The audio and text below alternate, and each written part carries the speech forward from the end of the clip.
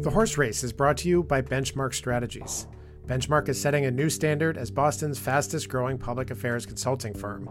To know more, connect with Benchmark on Twitter at BenchmarkBoston.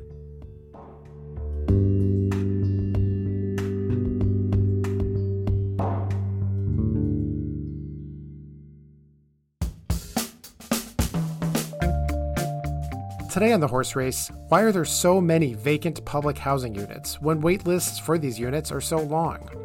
What's in the legislature's long-awaited tax relief agreement? And questions that plague us all, are there DoorDash customers living in ponds in Middleton? It's Thursday, September 28th.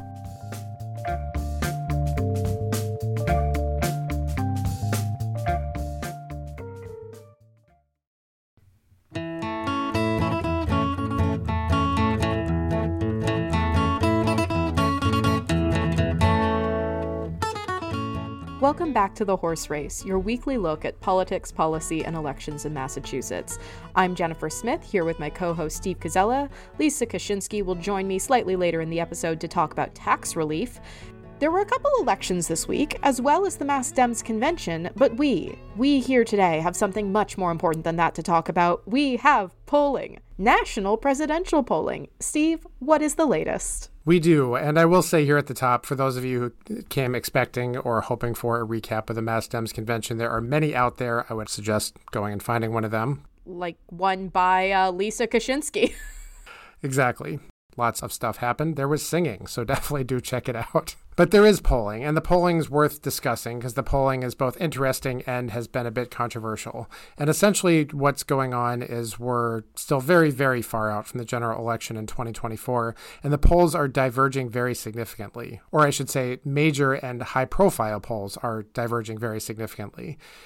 So, for instance, this last week we had one from NBC, we had one from the Washington Post and ABC, we had a couple others that have come out kind of in the last week or two, and they're showing very different things. The one that caused probably the biggest controversy was the one from the Washington Post, which showed basically Donald Trump with a pretty sizable lead, 9 or 10 point lead, whereas others have shown something closer to either a tie or perhaps Biden a little bit ahead. So that caused a lot of head scratching, a lot of anxiety, a lot of tweeting or Xing or whatever we're calling it now. So worth kind of stopping on that and digging in on it a little bit. All right, well, let's scratch our heads and ask what the heck is going on there. Steve, what the heck is going on there? Well, the first thing that's going on is it's 15, 14 months, something like that, 13 months, I can't do math, out from the general election. And the overall message from me, a pollster who makes a living on polls, is you don't have to live and die by them right now. The thing that you should do if you are either a politico or interested in politics, if you really care who wins, whatever you'll wish you had done in 2024, in November of 2024, do it now. If that's volunteer, do that. If it's donate, do that. Don't sit there and scratch your head over the polls and have that be your level of political engagement and that be all you do. With that said, probably the best way to describe the Washington Post poll is an outlier. And that's not necessarily to say that it's wrong. It's just to say that it's different from other polls. There are a whole bunch of reasons why that can happen, but probably the most important thing to say is there's really no way at this point to say what poll is right. Because, as we often say, the election's not held today. The poll questions are often, if the election were held today, who would you vote for? But there's still a long way to go, which introduces a whole bunch of ways that polls can be not wrong, but polls can diverge from one another. So one is, for example, that you have a demographically different set of people who have made it through your pipeline or made it through your funnel to be called a likely voter. So most of these surveys, most of these big national surveys, they actually survey a representative sample of U.S. adults, and then they basically apply a filter, or if you want to think about it as a funnel, where only certain voters or only certain respondents get through to even answer the questions about whether they're going to vote for Joe Biden or vote for Donald Trump. So you can just imagine that being the case, you might end up with a relatively more educated, relatively less educated, sample, which is a big thing in partisanship. You might end up with just a different party composition, which certainly happens as well. Some of these things are corrected by weighting, or some of these things are tweaked by weighting. Many of these things are not tweaked by weighting. So that's definitely one of the ways that things can change. Okay, well, just in case President Joe Biden is like 15 months is not long enough for me to be worried about this kind of polling. Should he be? Not about this kind of polling. No, I mean, I think both Joe Biden and Donald Trump could find lots of political indicators to worry about. There's lots of polling data that shows both of them are viewed pretty negatively in a lot of different ways. Certainly on very different attributes. And I'm not in any way doing both sidesism here. It's just that if the question is, should they be worried, then there are political indicators for each that says that they should be worried and that there's not in any way a guarantee that they're going to make it through into office. I mean, for this particular poll, I think it probably won't keep the Biden people up much at night. It varies so dramatically from everything else we know at this point. All the other data we have, special election results that we've seen that seem to favor Democrats, exit polls from 2020. There's just no suggestion that things really have turned this badly. That young people have suddenly turned away from Joe Biden and toward Donald Trump, which is one of the things the poll suggests. So, yes, definitely always run like you're behind in any election, but not because of this poll. Well, you know what I'm worried about today, Steve? It's not knowing why I'm here. Do you have any answers about that? I don't know why we're here. I've given up on trying to answer the big existential questions, but what I think we should do for the next few minutes is first we'll talk to our good friend Todd Wallack from WBUR about a very interesting piece he wrote on affordable housing vacancies, which isn't a word we hear that often these days in Massachusetts. And then we'll look at the big tax package that legislative leaders just rolled out and what's actually in it. So, should we saddle up? Let's go.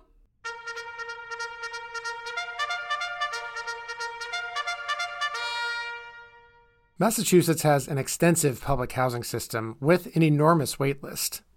That makes sense given the housing affordability and the housing supply crisis. So why are over 2,000 of these units vacant? There was an excellent WBUR and ProPublica investigation asking this question, and here to discuss his research on the issue is WBUR reporter Todd Wallack. Todd, thanks for joining us. Hey, thanks so much. It was good talking to you. So let's start with some basics because this isn't an issue that everybody's steeped in. The public housing system is, of course, complicated. So start with just what are the major categories of public housing in Massachusetts? What are the ones we're talking about here? Yeah, no, absolutely. And when people think about subsidized housing, it's even broader. I mean, there's public housing, which is government run, and there's both federal and state. There are vouchers, there are federal vouchers, there are state vouchers. There's lots of subsidized units run by nonprofits and other private developers with some units set aside for people with lower incomes. So it is a huge universe, and it's very complicated for people who are applying for help. In this case, we look specifically at the state public housing system, which by itself is really unusual. I mean, only 4 states even have state public housing, and Massachusetts has more than double the other 3 states put together. So we have the biggest state public housing system in the country, and it is a key part of the way that the state tries to help people who can't afford the crazy cost of rent in Massachusetts. So that's kind of the scale of the public housing inventory. Can you explain the scale of the vacancy problem here? We talk about higher vacancy rates in the private market actually being a good thing. So why is it too high in the affordable market? Yeah, absolutely. And it is true. We have a tremendous crunch for housing. According to Boston PADS, only about 1% of the private units in Greater Boston are available. And that includes some that are just crazy expensive. I mean, the average cost of a 2-bedroom in Massachusetts is $3,000, and many are much, much, much higher. But you would think that the vacancy rate should be even lower for public housing because they're so affordable. Rents are capped at between 27 and 32% of people's income for state public housing. And if you don't have any income, you just have to pay $5 a month. That's the minimum. In fact, there's a wait list of 184,000 people for state public housing. So huge demand. And that's what made it all that more surprising to find out that nearly 2,300 of those units are unoccupied. So you have basically 90 people on the wait list for every one of these vacancies. If you just compare the size of the wait list with the size of the vacancy issue that you described. So how does that happen? What are the barriers between 100 plus thousand people waiting in line and the 2,000 units that are waiting for people? Yeah, well, like every public policy issue you probably deal with, there's more than one answer, more than one cause. One of the biggest reasons that local housing officials cite is problems with the state wait list. Until a few years ago, every local housing agency managed the wait list themselves, and there are 230 across the state that have state public housing. But 4 years ago, the state went to a central wait list. And the idea was to make it easier for people to apply. They wouldn't have to go to each separate one. They could check mark all the towns they were interested in, and also to reduce concerns that there might be favoritism or corruption at the local level. So it had a lot of good intention, and there were reasons why people wanted to do it, but it hasn't worked out. Immediately when they put the system in place, there were complaints that it was just slowing it down. There are all sorts of problems with the new system. A lot of people, now that they're filling it out online, don't understand exactly the rules of what priorities to check, how many bedrooms they can qualify for, all sorts of details. So they'll fill it out incorrectly, or they'll move around and their address and contact information isn't current in the system. People are now applying for an average of 20 places. I talked to one woman who applied to 178 cities and towns. And because everyone's now drawing on the same central wait list, the names usually come to the top for lots of different agencies at the same time. And they're all sending mailings to the same person at the same time, all holding units for the same person at the same time. And there's no upfront screening, no background checks at the beginning. And they'll often find out the person needs to be moved down lower on the list or they don't qualify. It's become a mess. One housing director in Agawam near Springfield told me that it used to take a few months to fill a vacancy. Now it takes years. And she showed me units that had been sitting for 2 years in good condition.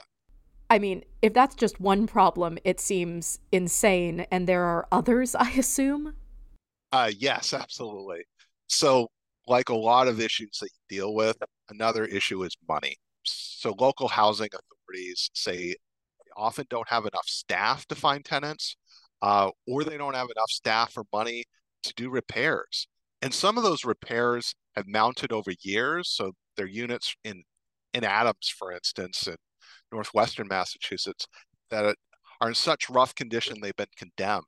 There's some units that have been torn down over the years and lost because they're in terrible condition. The state estimates there's $3.2 billion backlog in repairs that need to be made. Some advocates think it's more than double. It might be $8 billion. And even when there's just simple stuff like cleaning a unit or repainting it, a lot of housing authorities say they're so busy with the major stuff like plumbing in some units, they don't have time to just do the simple stuff to turn over a new unit and make it available for tenants. And I suspect there might be yet another reason for this vacancy wait list. Wow, am I getting tired of saying that? You should be, and you were right. So we also found that there are more than 120 units that local housing authorities are using for things other than housing. That includes offices, that includes storage. For instance, Salem's using one apartment intended for seniors as an employee break room and for file storage.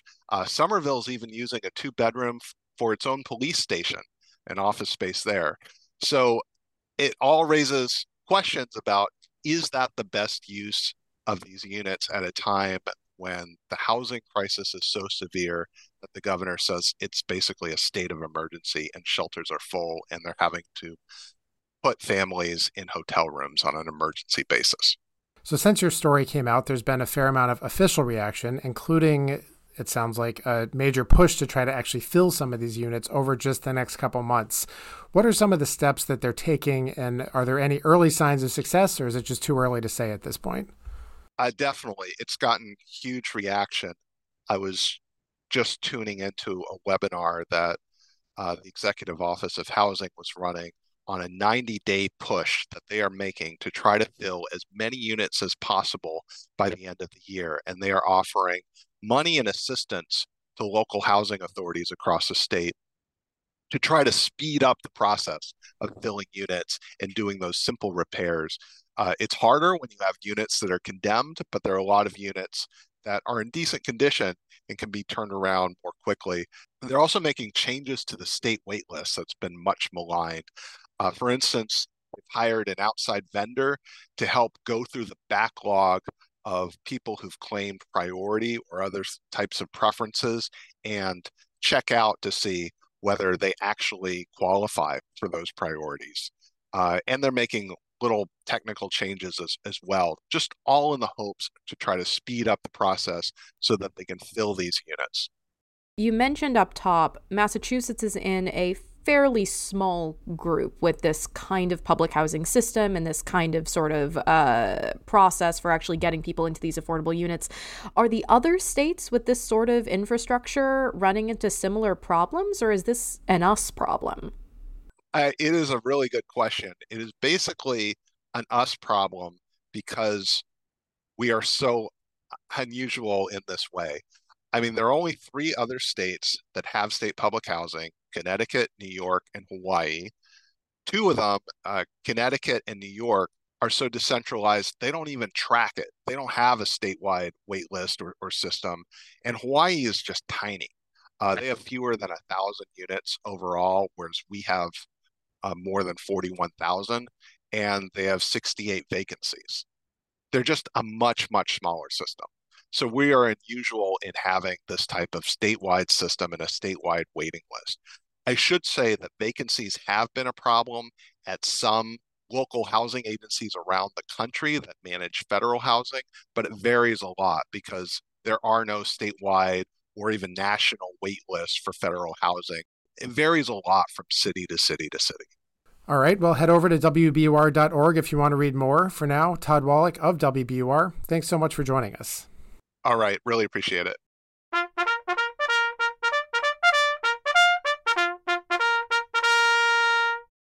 It's been many months, years even, of Massachusetts officials saying a tax relief package is a high priority. But after all that time, it appears they have finally actually agreed on one. Lisa Kaczynski, you're here to break it down. You were running around the State House all day. What is the top line on the annual budget impact? What are they proposing? So it comes in about what they budgeted, actually a little under in the first year. So it'll be about $561 million, but that's going to grow. So by fiscal 2027, which seems like a long way off, but in fiscal years is actually only 3 years away, when this whole thing would be fully phased in, it's going to be over $1 billion. And you may have detected a little bit of sass in my voice from the introduction, but they've been talking about this as a priority for quite some time, but there have been a few road bumps. I apologize to any listeners who don't want to hear kind of the dreaded haunted noise of 62F again, but we have to talk about it. Lisa, what happened last time they tried to do tax reform? So this is like 20 months in the making at this point, since now former Governor Charlie Baker proposed this in January of 2022, nearly got it through, only for it to be derailed at the very last minute. Actually, I think possibly past the last minute of when session was supposed to end, because time gets really weird on July 31st, or the last day of session. Basically got derailed last summer by, as you said, the triggering of Chapter 62F and the $3 billion in rebates that had to go out because of that. Lawmakers got cold feet, backed off. It came up again with Governor Maura Healey when she took over in January. I think she didn't actually propose it till March, but that's besides the point. And here we are in September of 2023, finally, hopefully, maybe, with a tax relief package that is probably being voted on while you're listening to this. Oh, don't you love how time works? Because we are not only recording this in the past, we are recording this double in the past. It is Tuesday. They have spent the entire day putting tax relief on the stage, making us look at fact sheets, answering some questions. And part of the thing that, has to be discussed is its context within the broader Healey administration's priorities. They've been really pushing this as one of the many factors to deal with kind of the competitiveness concerns as compared to other states, higher cost of living, and that's really been one of the tensions as this tax relief has rolled out as well, is the simultaneous argument that the reason that so many people are leaving Massachusetts or just aren't able to stay as much as anything else is because of how much we ask people to pay, essentially, through taxes. And then the counter argument to that is, well, the cost of living in general, cost of being here in Massachusetts isn't much to do with how effectively you can do some short-term trades, but more in terms of can you afford to stay in your rented apartment. So how have you seen that actually play out now that we have something in front of us? Where did they come down on? Let's start on that one. Short-term capital gains. 5 or 12? Neither. Surprisingly, or maybe unsurprisingly, depending on how you thought this would end up, lawmakers met in the middle. I guess compromise can still happen on Beacon Hill, which is something that the top Democrats who gathered in both chambers were joking about. Despite all the drama that is cooking between chambers, they came together on this one. So capital gains will be cut from 12% to 8.5%. Well, let's break down a few of the differences here between the versions, but let's use Healey's proposed budget as kind of an anchor point. You have a breakdown here in the future for us, the past for the listeners, sometime in the blank nothingness of space for pretty much everybody else, where you go through essentially what Healey wanted and what she's ending up with out of the compromise. So let's give us a point-counterpoint, shall we? So the governor wanted the short-term capital gains tax rate to be cut to 5%. She wanted the estate tax threshold to rise to $3 million, up from $1 million. And she wanted to increase the child independent tax credit, kind of reform and increase it to $600 a year. Lawmakers met her most of the way on those things, where, as we've already said, 8.5% for the short-term capital gains tax rate. The estate tax threshold will rise to $2 million, not $3 million. And they're phasing it in, but effectively in the end, $440 a year for the child tax credit as opposed to the $600 that she wanted. So what's this look like from the business community's perspective? They've been some of the folks who have been pushing kind of the competitiveness language the hardest. Are we going to be competitive enough in their view? We're going to be competitive. Whether it's enough, I think, is a kind of subject of debate based on the press releases in my inbox on Tuesday, and likely thereafter by the time that you're listening to this. Basically, this was probably the best case scenario that business groups could have hoped for in a realistic sense. The likelihood that they were going to get the full cut to the capital gains tax rate, they wanted the estate tax threshold up to $5 million, I believe. And some of these other things, that wasn't going to happen. That wasn't what lawmakers were putting on the table. That wasn't even in some cases what the governor was putting on the table. But they got some other things instead, like the single sales factor change, which is basically a change in how the state calculates corporate taxes. And, things like that kind of soften the blow, I guess, of not getting fully what they wanted on things like capital gains and the estate tax. So more competitive, yes, based on what they were arguing. Very much so more competitive, maybe remains to be seen. So there were a bunch of taxes that I think would fall under the category of essentially like relatively small amounts, but to large numbers of people. You mentioned the child independent credits. Why don't you run through a few of the other provisions that have been pitched as essentially going out to families, to individuals, to renters? This is where pretty much everyone was in agreement from the start, where they would double the senior circuit breaker tax credit to $2,400, raise the rental deduction cap from $3,000 to $4,000, and the earned income tax credit is going to rise to 40% of the federal, as opposed to the 30% that it is now. And what does this look like practically? Those are kind of the high level numbers, but getting into sort of how many people are benefiting from each of these individual credits and what are they actually saving, essentially? So we're going to see about 400,000 people benefit from the raise in the earned income tax credit, and those are people who make under $60,000 a year. We're going to see about 565,000 families benefit from the child and dependent tax credit. And for the big one, we're going to see about 800,000 renters benefit from the increase in that deduction cap. So let's talk about some of the, what I would call fun bonus bullet points at the bottom of the informational two-pager that we all got today. The 62F elephant in the room, there are going to be some changes to that if it's ever triggered again. What the heck? So this is actually a really big change that's actually been kind of divisive. So right now, if Chapter 62F is triggered, the rebates would go out based on the proportion that someone paid in on their taxes. Under the new way of doing this, should it pass, and it's likely to, all the checks that would go out would be of equal value. It doesn't matter how much you paid into the system, you would get the same number back. Like everyone would get, say, $300. That part of it is a big change, and that's something that the House had put forward, and the Senate kind of surprisingly went for in the end because, the Senate Ways and Means chair was pretty emphatic when they rolled this out that this was not a place, tax reform, the budget was not a place where they were going to try to tinker with policy on 62F like this. And then they ended up agreeing to it anyway.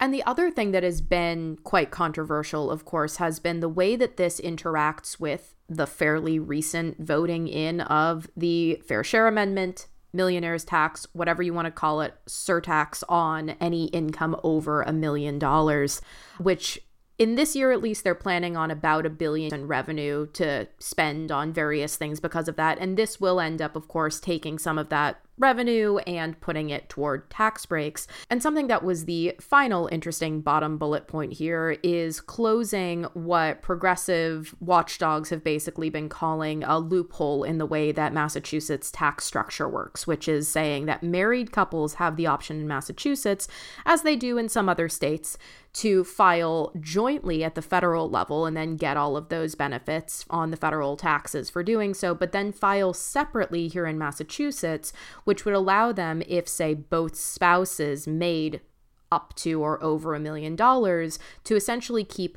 $2 million without being impacted by this new tax rather than just the one. So conservative groups have basically said that this is essentially imposing a marital penalty on folks, disincentivizing them from filing jointly if they have to file the same way on the federal and the state level to keep it consistent. There is some question about whether or not this is going to end up being a huge problem because couples could end up basically deciding, well, we're going to figure out what the biggest tax advantage is. Is it filing separately so that you can keep your exemption under the Massachusetts millionaire's tax, or is it filing jointly at the federal level so that you can avail yourselves of those benefits? So yet to see how that's going to end up playing out. It was really interesting to see both that and 62F changes make it through in this final compromise because those had been the target of a bunch of fights. Lisa, before we peace out here on this lovely Tuesday night, what is the number one thing that you are watching to see if it makes it through Healy? Honestly, I'm going to be really curious to see if the governor fights any of this, particularly some of the things that weren't her proposals, like, the changes to 62F or the millionaire's tax, some of those things that, that were surprising to see get through in the first place. I don't think she had the single sales factor on her bingo card, so to speak, or a tax relief proposal, though, I can't see why, given kind of the overture she's making to the business community and the competitiveness with that she would say no to it. But they definitely threw some things at her that were not part of her original package, and I'll be curious to see what she does with them. Well, Lisa, you and I have almost an entire week left to see how this thing all shakes out. Everybody else enjoy the extra entire workday and a half to think about what we're doing with tax relief. All right, well, that brings us to our final segment, which this week comes to us from the extensive research department that we have within the Non-Navigable Waterways Bureau of the Horse Race Global Media Empire headquarters. Jen, what did the research department turf up for us this week? Well, some poor DoorDash driver in Middleton apparently ended up in the water because they were following their GPS to an address while trying to deliver Dunkin' Donuts, and while trying to make the delivery to an address in Middleton, began driving down a dirt road and then somehow ended up driving into a body of water. I assume because a watery bint with a scimitar wanted a Dunkin' Donuts. That's a very deep cut there, Jen. I'm not sure the youngs will quite grasp that one, but I do appreciate it. So definitely Google it if you want to know what that reference is from. For now, that is all the time we have for today. I'm Steve Kozelis, signing off with Jennifer Smith and Lisa Kaczynski. Our producer, as always, is the great John Gee. Don't forget to give The Horse Race a review wherever you're hearing us now. Subscribe to the Massachusetts Political Playbook and Commonwealth Magazine's daily download, and reach out to us here at the Massing Polling Group if you need polls or focus groups done. For now, thank you all for listening, and stay out of that water.